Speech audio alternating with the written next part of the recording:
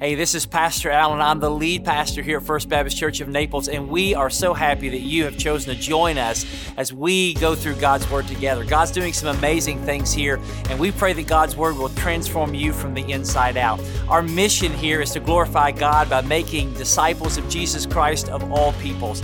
And our hope is that you are being a disciple that makes disciples. Now, if you don't have a church home, we would love for you to join us either in person or continuing online as we go into God's Word together every week. But if you are a member of another church, we don't want this to be in any way, shape, form, or fashion a substitute for you being connected to your local body. So our prayer is that God uses His Word to change you and to change others. So we pray that God will use you and this message for His glory. Have a great day. Let's stand as read God's Word, Isaiah 53, and we'll begin in verse number 1. The Holy Spirit says, "Who has believed what they have heard from us? And to whom has the arm of the Lord been revealed? For he grew up before him like a young plant and like a root out of dry ground. He had no form or majesty that we should look at him, and no beauty that we should desire him. He was despised and rejected by men, a man of sorrows and acquainted with grief. And as one from whom men hide their faces, he was despised, and we esteemed him not. Surely he has borne our griefs and carried our sorrows. Yet we esteemed him stricken, smitten by God, and afflicted. But he was wounded for our transgressions. He was crushed for our iniquities. Upon him was the chastisement that brought us peace, and with his stripes we are healed. All we like sheep have gone astray. We've turned every one to his own way, and the Lord has laid on him the iniquity of us all. He was oppressed, and he was afflicted, yet he opened not his mouth. Like a lamb that is led to the slaughter, like a sheep that is before its shearers is silent, so he opened not his mouth.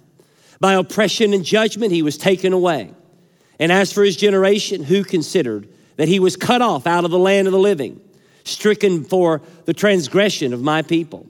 And they made his grave with the wicked and with the rich man in his death, although he had done no violence and there was no deceit found in his mouth. Yet it was the will of the Lord to crush him. He has put him to grief. When his soul makes an offering for sin, he shall see his offspring. He shall prolong his days. The will of the Lord shall prosper in his hand." You may be seated. On December the 10th and the 12th, there were 58 tornadoes that ravaged the Midwest, starting in Arkansas, Missouri, going through southern Illinois into the great, wonderful state of Kentucky. Maybe you've heard about the devastation that took place in my home state.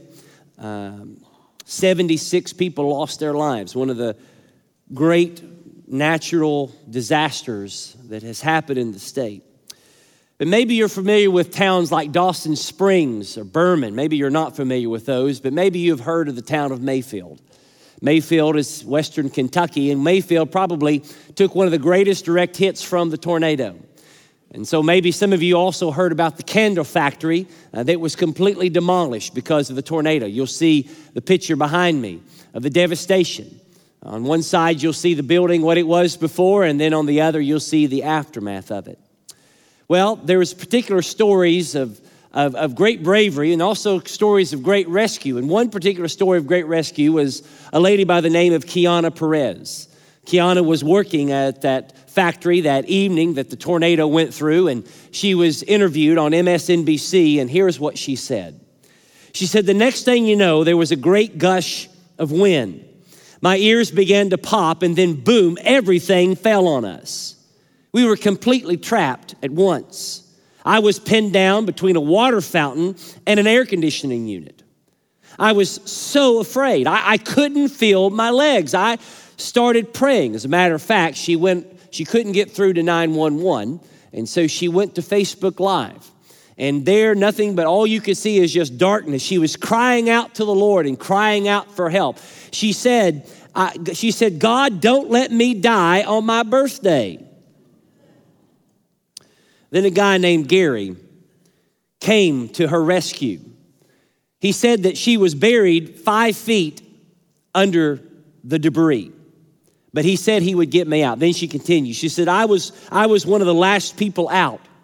Once I got out of there, I couldn't do anything but thank God. I am thankful that I was saved. It's unbelievable that anyone would walk away from there. It's God's grace and mercy that saved me out. You know, as great of a rescue and great of a salvation as that was for Kiana on December the 10th, there's a greater salvation that we're going to talk about this morning. It is a greater salvation and a greater Savior. It is the reason why we celebrate Christmas.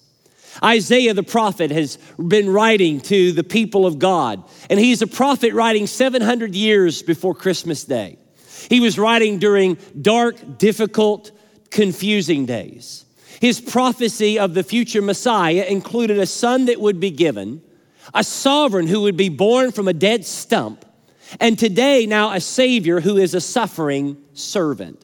This thought of a suffering servant is introduced in Isaiah 42, where God says, behold my servant, I am the Lord. I have called you in righteousness. I will take you by my hand and keep you. I will give you as a covenant for the people, a light to the nations, to open the eyes that are blind, to bring out the prisoners from the dungeon, and from the prison those who sit in darkness. In Isaiah 49, verses 6 and 7, God says that this servant will bring salvation to the ends of the earth. Well, this servant, this suffering servant, is none other than Jesus Christ. And he is the reason, and this is the reason why the angels sang so magnificently to the shepherds as they were glorifying God. And as they shared that great news, they said to the shepherds that we have good news of great joy. For unto you is born this day in the city of David a Savior who is Christ the Lord. And so that's what Christmas is all about, Charlie Brown. Man needed a Savior. Man didn't need an economist. Man didn't need a politician. Man didn't need an educator. Man didn't need an entertainer. Man didn't need a philanthropist. What man needed was a Savior. And God sent us the very best. And so as we look here, it may be some strange passages before Christmas. We're going to see the very heart of Christmas in this text. Isaiah is going to teach us that our rebellion against God led to Jesus' rejection. But Jesus' substitution for our rebellion leads to our salvation. Number one, our rebellion led to his rejection. Verse 1, Isaiah asks two rhetorical questions. Who has believed us, and to who has the arm of the Lord been revealed? The answer to these questions is scarcely anyone. Isaiah has spent 12 chapters indicting not only the nation of Judah, but the nations around Judah for their wickedness. And now he has predicting and promising God's great deliverance. The bad news of evil and sin and wickedness is only that backdrop that makes the good news of God's deliverance even brighter. And yet, even though God has spoken through the prophet Isaiah and other prophets to speak of the wickedness of God's people and the great deliverance of God that is to come, scarcely anyone believed it. As a matter of fact, Paul will use these verses in Romans 10:16 when he speaks about the unbelief of the people of Israel. He will also say that faith comes by hearing. And so here's what you have to understand. If the Holy Spirit does not reveal gospel truths to the hearer, the person will never be able to believe them. You know, I shared this last night, but if you really think of the Christmas story, if you really think of Easter, if you think of just the whole truths of Christianity that we hold on to dearly, it sounds kind of strange. It sounds somewhat mythological, and it sounds for most of us to be unbelievable. But to those who are being saved, it is the power of God. Well, what makes the difference? Jesus makes the difference. And so Isaiah here tells us what this arm of the Lord is. It is God's powerful saving arm that enters into human history through a suffering servant who would be rejected by his people in unbelief. Isaiah will then tell us in this chapter why there is so much unbelief. He will tell us why so many people can hear the Christmas message, can hear the gospel stories, and still reject the Christ of Christmas. There will be billions of people all around our world who will in some way, shape, form, or fashion celebrate Christmas, but many of them will not be changed by the Christ of Christmas. How is it that you can be surrounded by comfort and joy and yet not know the comforter and the joy giver? Well, the first answer is rebellion. Verse 6, we all like sheep have gone astray. God created all people for his glory. Isaiah 43 verse 7, God says, I created for my glory whom I have formed and who I have made. God is our creator. He is the universe's sustainer. He has a perfect, complete design. He knows exactly how your life should be. He has intricately and wonderfully made you so that you can glorify him and enjoy him forever. And yet all of us, like sheep, have turned away from him.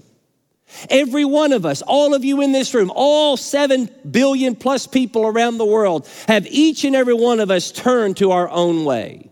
This is the condition of the entire world. Our entire world is in rebellion against our Maker because we believe that our way is better than God's way.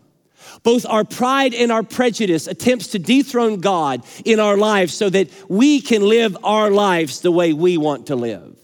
We were all born with a desire to focus on me. Brian Regan says that we are me monsters. We want to make the rules. We want to take glory for ourselves, and we want to use our lives to direct others' attention towards us. We want every conversation to be about us. Many of you have probably been in great conversations that were me deep in conversation. We want to be acknowledged for all that we do. We want people to give us accolades and attaboys. We feel that we are owed everything that we have in life and are entitled to everything that we have. The question I want to ask you is, what's wrong with us? Why are we like the Rolling Stones and cannot get no satisfaction?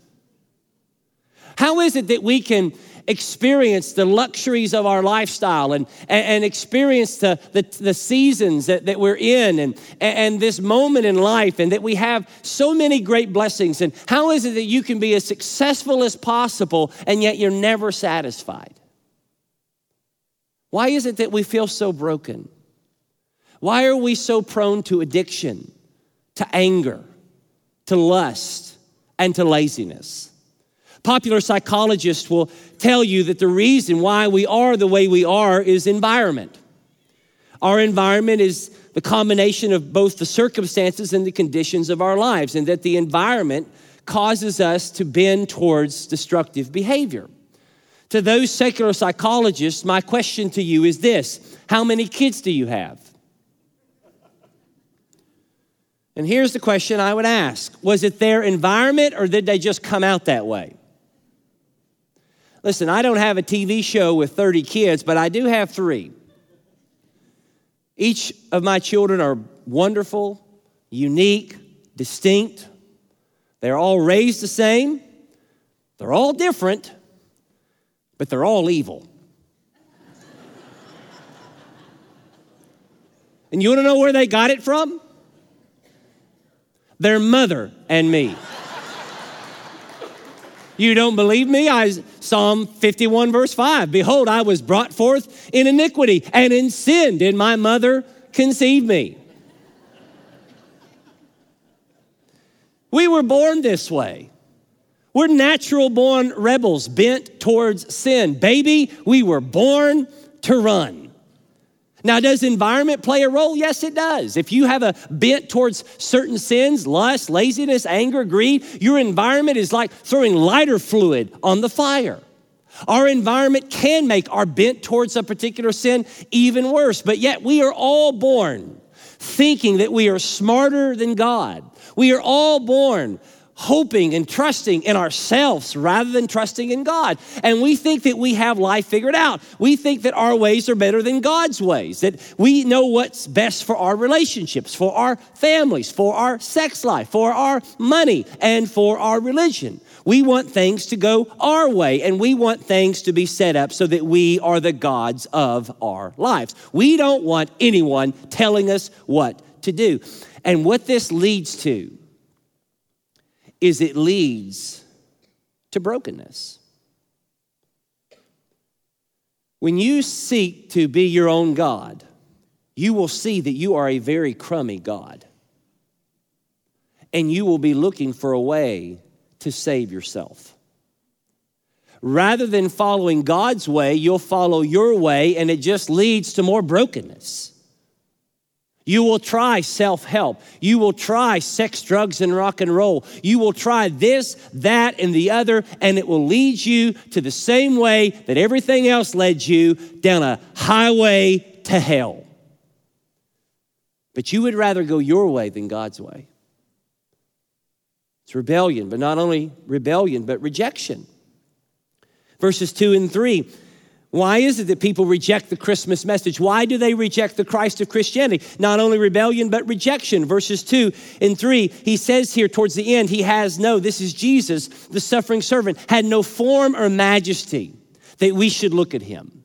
No beauty that we should desire him. We are so vain. We are so superficial. All of us in this room struggle with judging by appearances. Remember last week I told you that Jesus does not judge based on his five senses. See, Jesus didn't try to impress anybody. He didn't respect false appearances.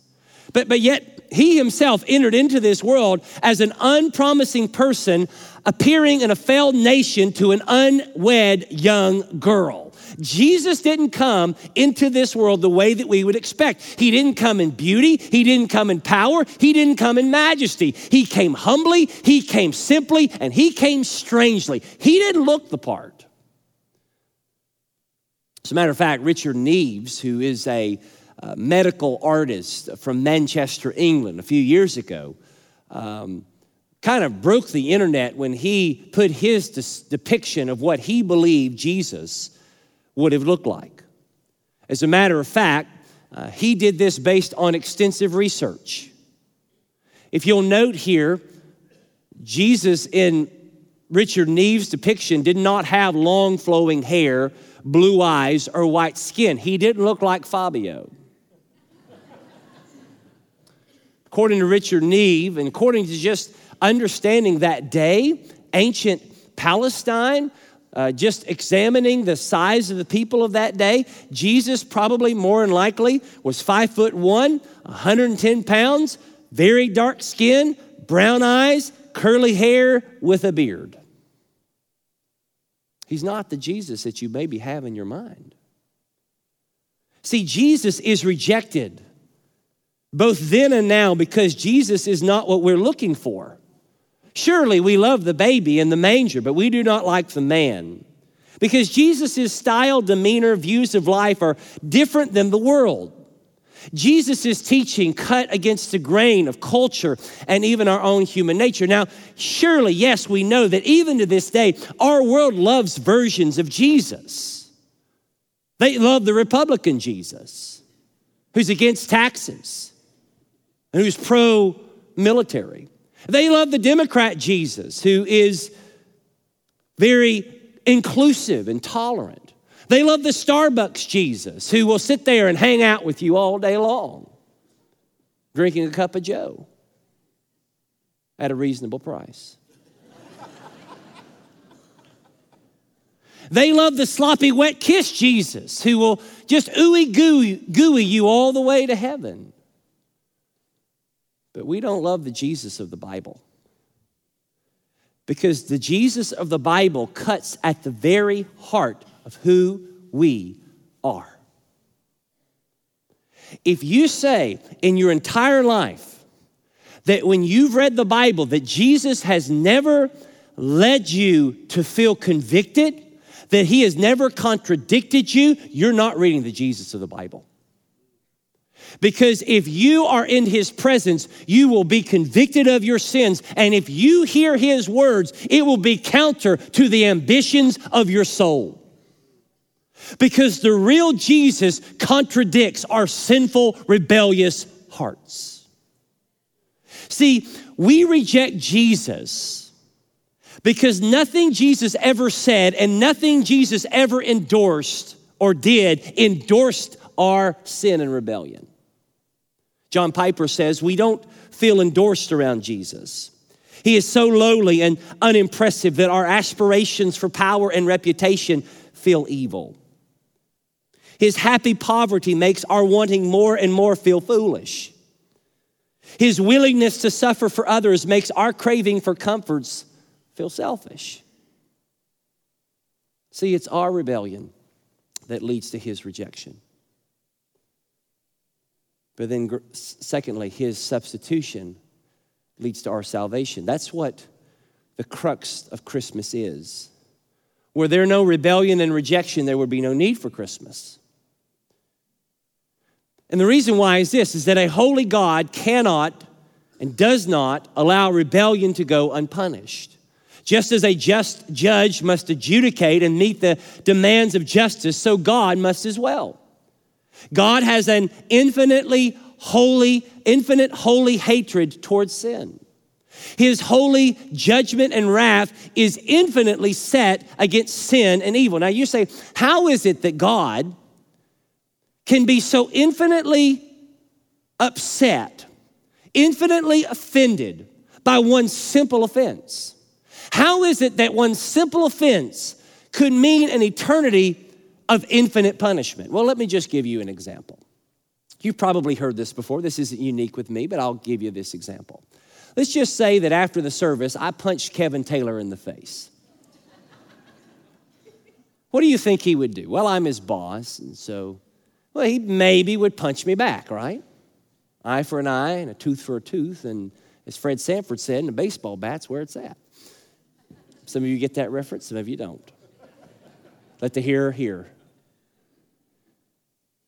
Let's say after the service, I get even more froggy and I go into town and I see one of Collier County's finest, police officer, sheriff's deputy.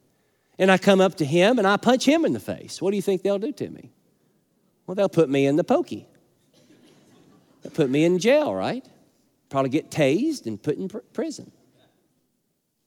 Well, let's just imagine, now this isn't political, and I don't want anybody to get political with this, but let's just imagine that after that, I just get really froggy, and I drive to 1600 Pennsylvania Avenue in Washington, D.C., and I punch the President of the United States in the face. What do you think they'll do to me? They'll put me in the morgue, right? Now, what's the difference between me punching Kevin and me punching a president? The person, right? The person, the position. Well, just as I would deserve a just judgment for punching the President of the United States, and just as that would be bad, offending a holy God is infinitely worse than punching the President of the United States in the face. And so for us to just say, well, that isn't fair, the punishment doesn't fit the crime, you don't understand how holy God is. And so the question is this: how could a holy God destroy sin and evil without destroying you and me? It's a dilemma, right? The answer is substitution. See, Jesus came as our suffering servant.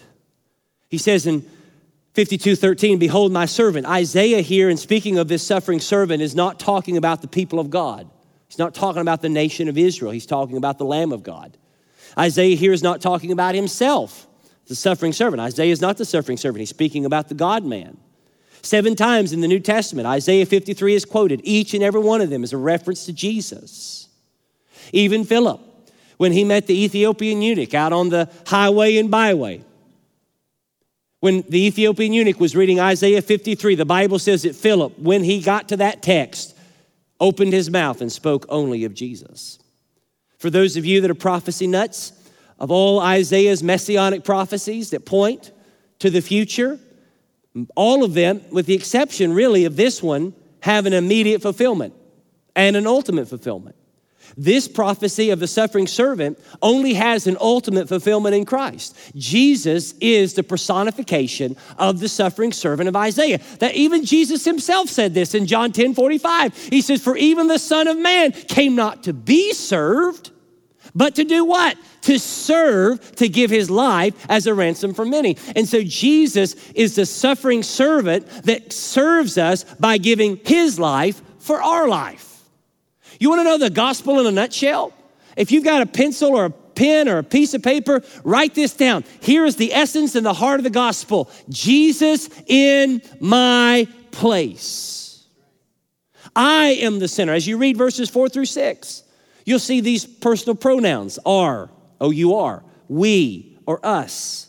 It is our griefs, our sorrows, our transgressions, our iniquities, our chastisement. We have gone astray. We have turned away, each to his own way. The iniquity of us all. We are the sinners, and yet Jesus is the substitute. As you read those verses, he is the one that is stricken. He is bore our griefs, carried our sorrows, stricken, smitten, afflicted, wounded, crushed, and it was laid on him.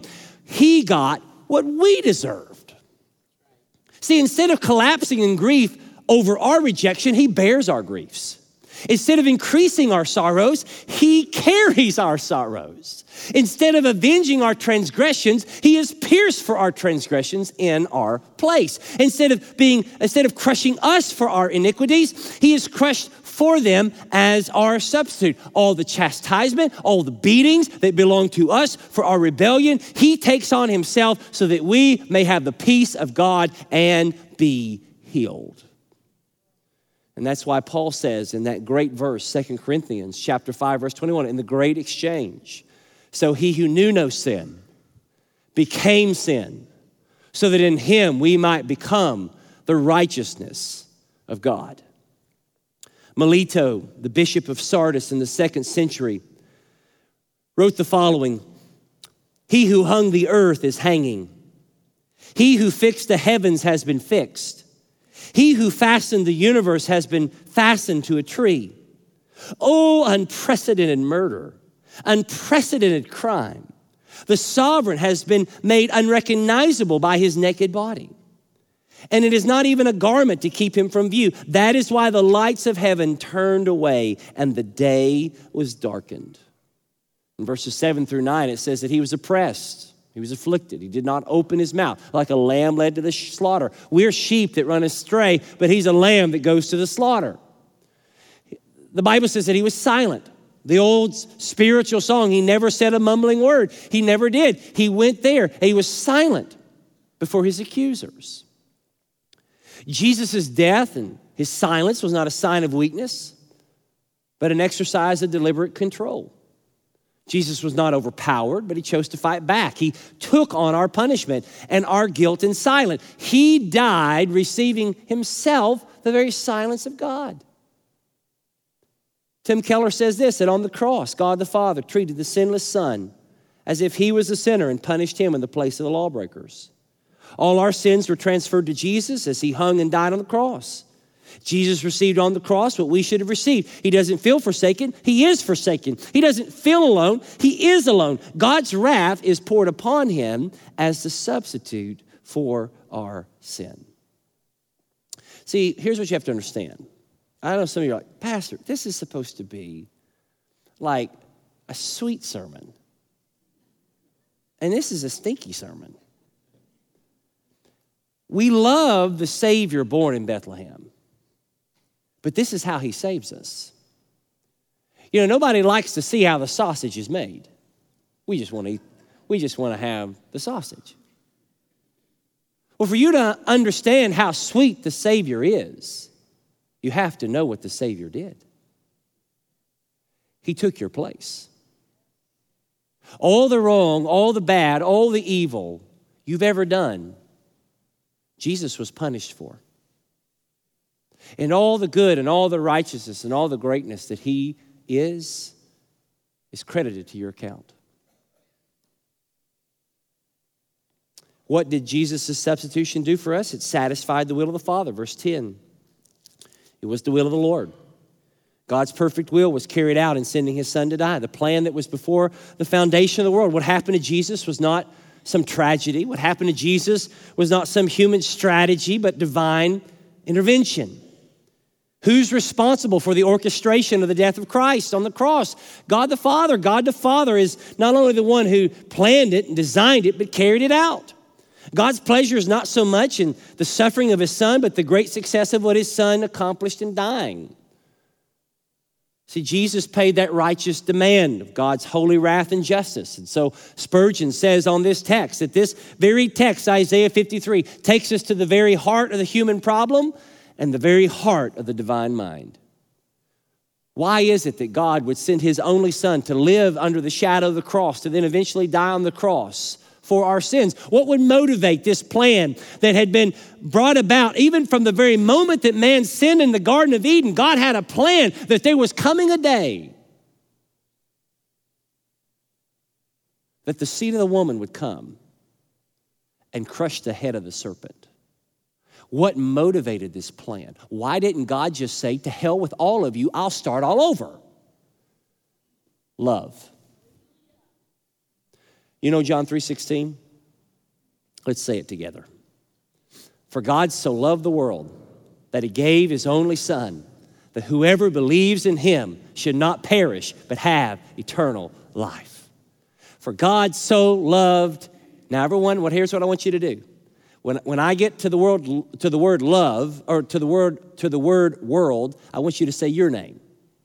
If you don't know your name, ask the person sitting next to you, they'll tell you. All right, we're going to do this together. It's probably going to be weird, but we'll try it. For God so loved Alan that he marred, despised, rejected, afflicted, wounded, oppressed, slaughtered, and crushed his only son for you. For you, and for you, and for me. How do you know God's will is satisfied? The resurrection. Jesus didn't die and stay dead. If Jesus is still dead, we have no hope. A dead Savior is no one's Savior. The incarnation and the crucifixion would mean nothing without the resurrection. So even 700 years prior to this moment, in verse 10, we see even the glimpses of the resurrection, that he, after he has suffered for the sins of his people, will see his offspring. Jesus will receive the full reward of his suffering for those who he died to save. He will prolong his days. Since death is defeated, Jesus lives forever, and the will of the Lord shall prosper. God's purposes will triumph in his hands. He who is dead is now alive, victorious forevermore. And so in verse 11, as a result of his anguish, he will see it and be satisfied. God's wrath against sin is satisfied. Those that were unrighteous are made righteous. God is satisfied, and so we can be justified because the righteous demands were paid. Have you ever paid off anything? Paid off a car, paid off a house, paid off a kid?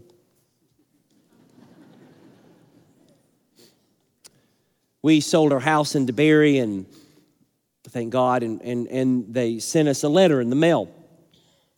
It said that your debt that you owed North Point Bank has been satisfied.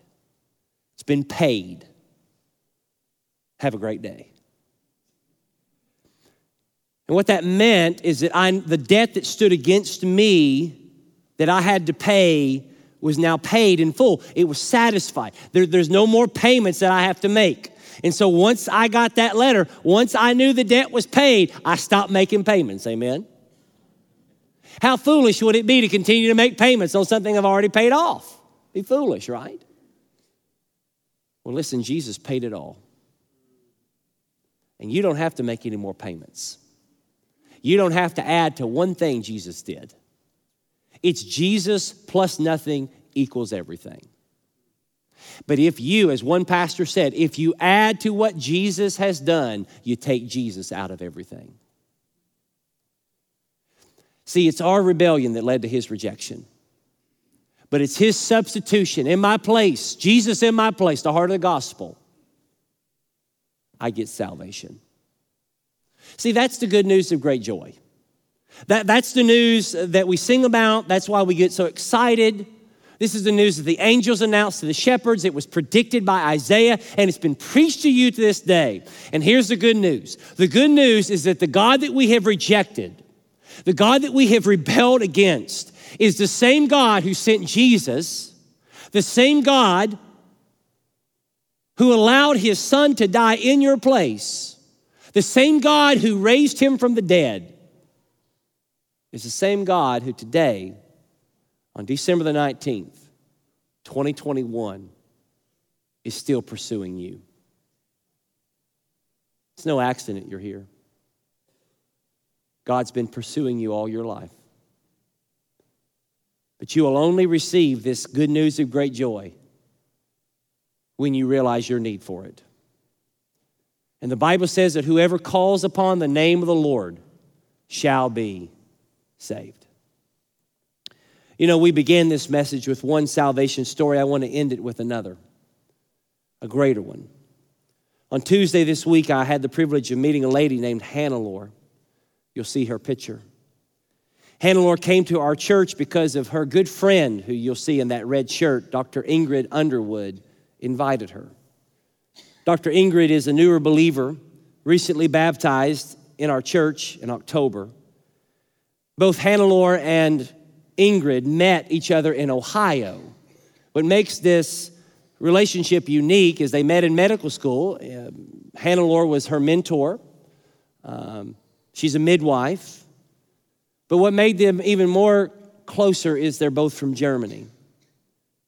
They've maintained a friendship for years. And Ingrid knew that Hannah was going to come and visit her, even though the doctor said, because at her age, and she'd probably shoot me if I told you, her doctors didn't think it was a good idea. But yet Ingrid had been praying, and Hannah came, and it was on Ingrid's heart to invite her to our church and to share the gospel with her. And so over the past week or so, my wife, some ladies from our church, Maureen, Chris, and others have been working with Ingrid to share the gospel and love Hannah. She's one of the most delightful ladies you'll ever meet. As a matter of fact, they met with her on Monday and shared the gospel with her, and she said to them repeatedly, I want to feel it, but I don't feel it. I know I'm not right with God, but I want to try. She grew up as a kid in the Lutheran church, and yet after her confirmation, she really never went to church much again.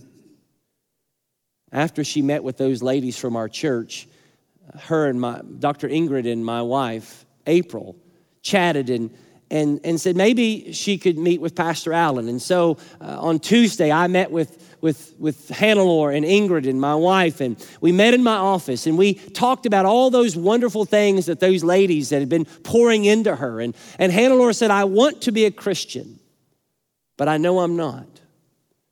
And so we read that passage, John 3:16. And when we got to that phrase, whosoever believes, I wanted to explain to her what that word belief meant. That word belief is not just an intellectual belief. It's not just an intellectual thought. That word belief literally could probably be best translated resting. And so I said, Hannah, and I'll say this to everyone in this room, right now you are exhibiting belief. You are sitting in a chair.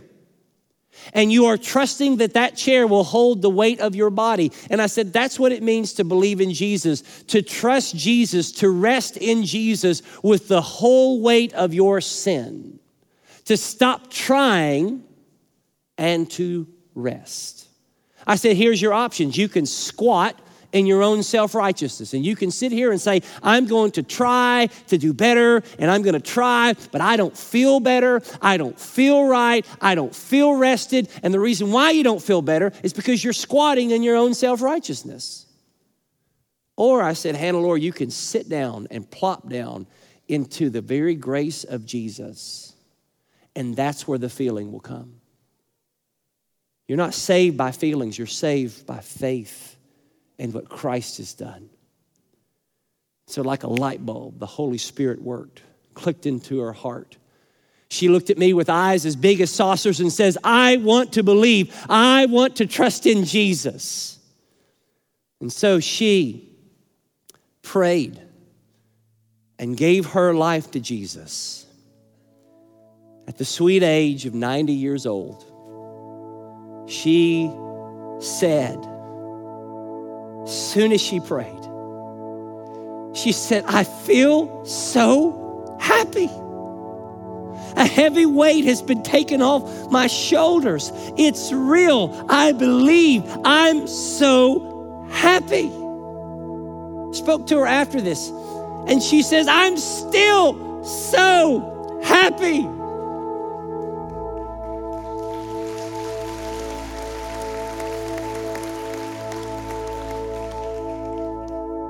That's a greater salvation, because it's one that money can't buy and death can't take away.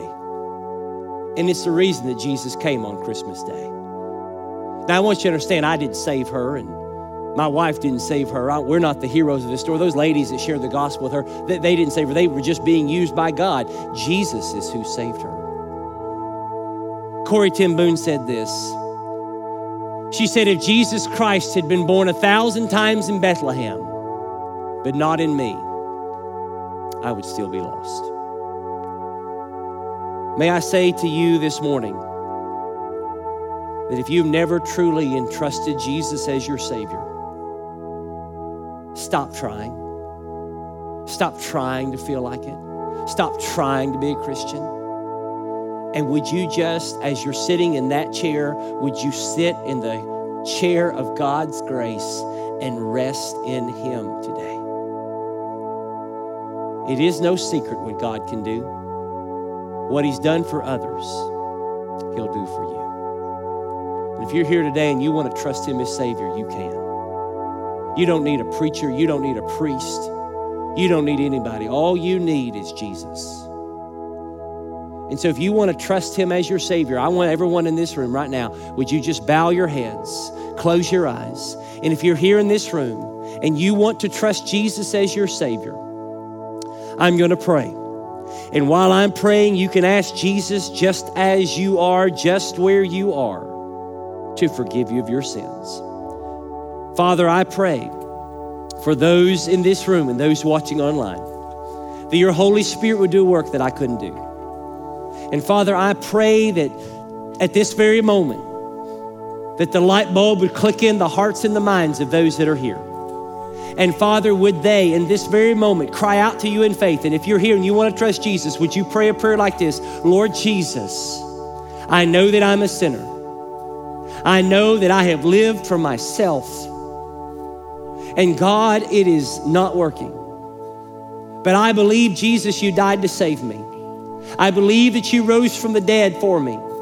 And I ask you today that you would forgive me of my sins and save me in Jesus' name. Amen. If you prayed and trust Christ as your Savior, please let us know. Fill out one of those cards, come down to the end of the service, let us know, or go to the next steps here. We would love to help you in your walk of faith. Well, let's stand and let's sing this wonderful song of praise to our God. Thank you for joining us as we go through God's Word together. I pray again that God will transform you from the inside out. So as we say here at First, you have come to church. Go out and be the church. Have a great week of worship. We can't wait to see you soon.